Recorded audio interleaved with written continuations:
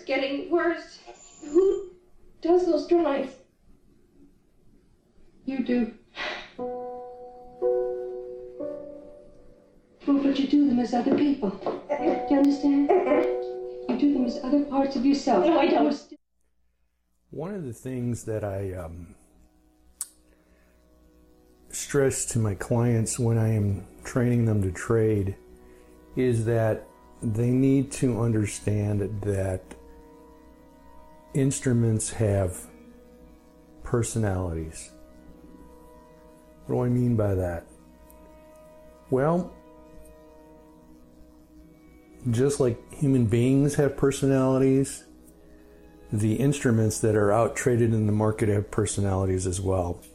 I have a theory why this is, and it's because teams of people trade or are responsible for the trading of certain instruments in the marketplace at the different banking institutions.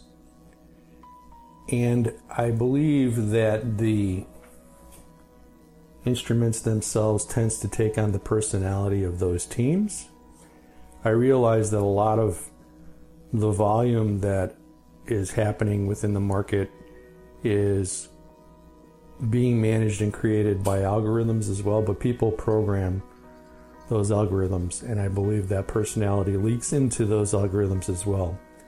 So some of the personalities that I have observed in instruments, for example, the British pound I've found to be a very conservative instrument.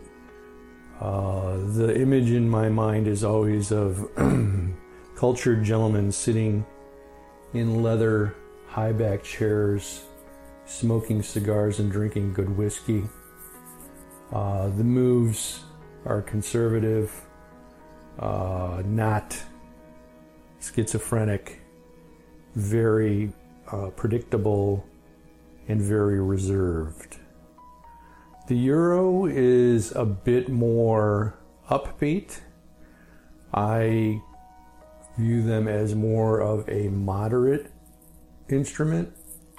I believe there are days when you get a very large range of movement, and then there are very consistent days where the price movement is within a very predictable range. Oil, I would depict as a very extreme personality. The image of crazed men snorting cocaine off the tops of hookers comes to mind. Oil has been and continues to be a very erratically traded instrument with ridiculous spikes and price movements in a given day for no apparent reason. And because of that, I tend to avoid oil like the plague when it comes to trading. Now, different people have different personalities and want to trade different things. That's fine. The only thing that I recommend that they do is that they specialize in one. Some people are very conservative, so something like the pound or the euro would be more appropriate for them, and other people are just, adrenaline junkies, and they like the crazy stuff like oil. But what I do recommend is that you specialize in one instrument, and the reason for that is you want to really, really, really learn that instrument. What will happen over time is you will develop a sense of familiarity with that particular instrument, and because of that familiarity, you will become much more consistent. So you will develop a consistency in trading that instrument because you're very comfortable with it. And in addition to that, you're going to have a reduced level of anxiety. What do I mean by that? Well, when I was first starting out teaching people how to do this, I think I had 4 different instruments available for them to trade. I think it was the euro, the pound, oil, and gold. And the phenomenon that I observed was that they ended up behaving like the cat with the laser light. So every time something was changing or moved in one of the instruments, they skittered back and forth from one instrument to another to try to capture whatever, the current thing that was happening was going on, and ended up not being successful at all because they weren't focused on any one thing for any reasonable period of time. They just quickly just went from one thing to another. And that just didn't work out. So switched everything around to specializing in one thing.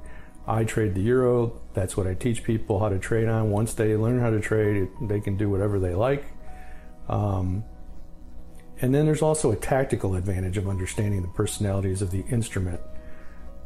Things like knowing what the average daily range is for a particular instrument is very useful, because you can just look at that first thing in the morning and determine whether or not something weird or wacky is going on with it. If it's within the range, then you know it's a normal trading day and probably not too much will ever happen or change.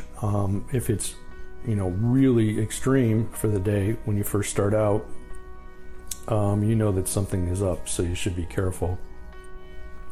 You also will understand the behavior of the instrument as regular news events come out. These news events come out on a fairly consistent, predictable time frame. So after a period of observation of a particular instrument for a long time, you get to know the likelihood of what it's going to do in reaction to that particular news event, which is an advantage for you. And you start to recognize patterns of trading in that particular instrument.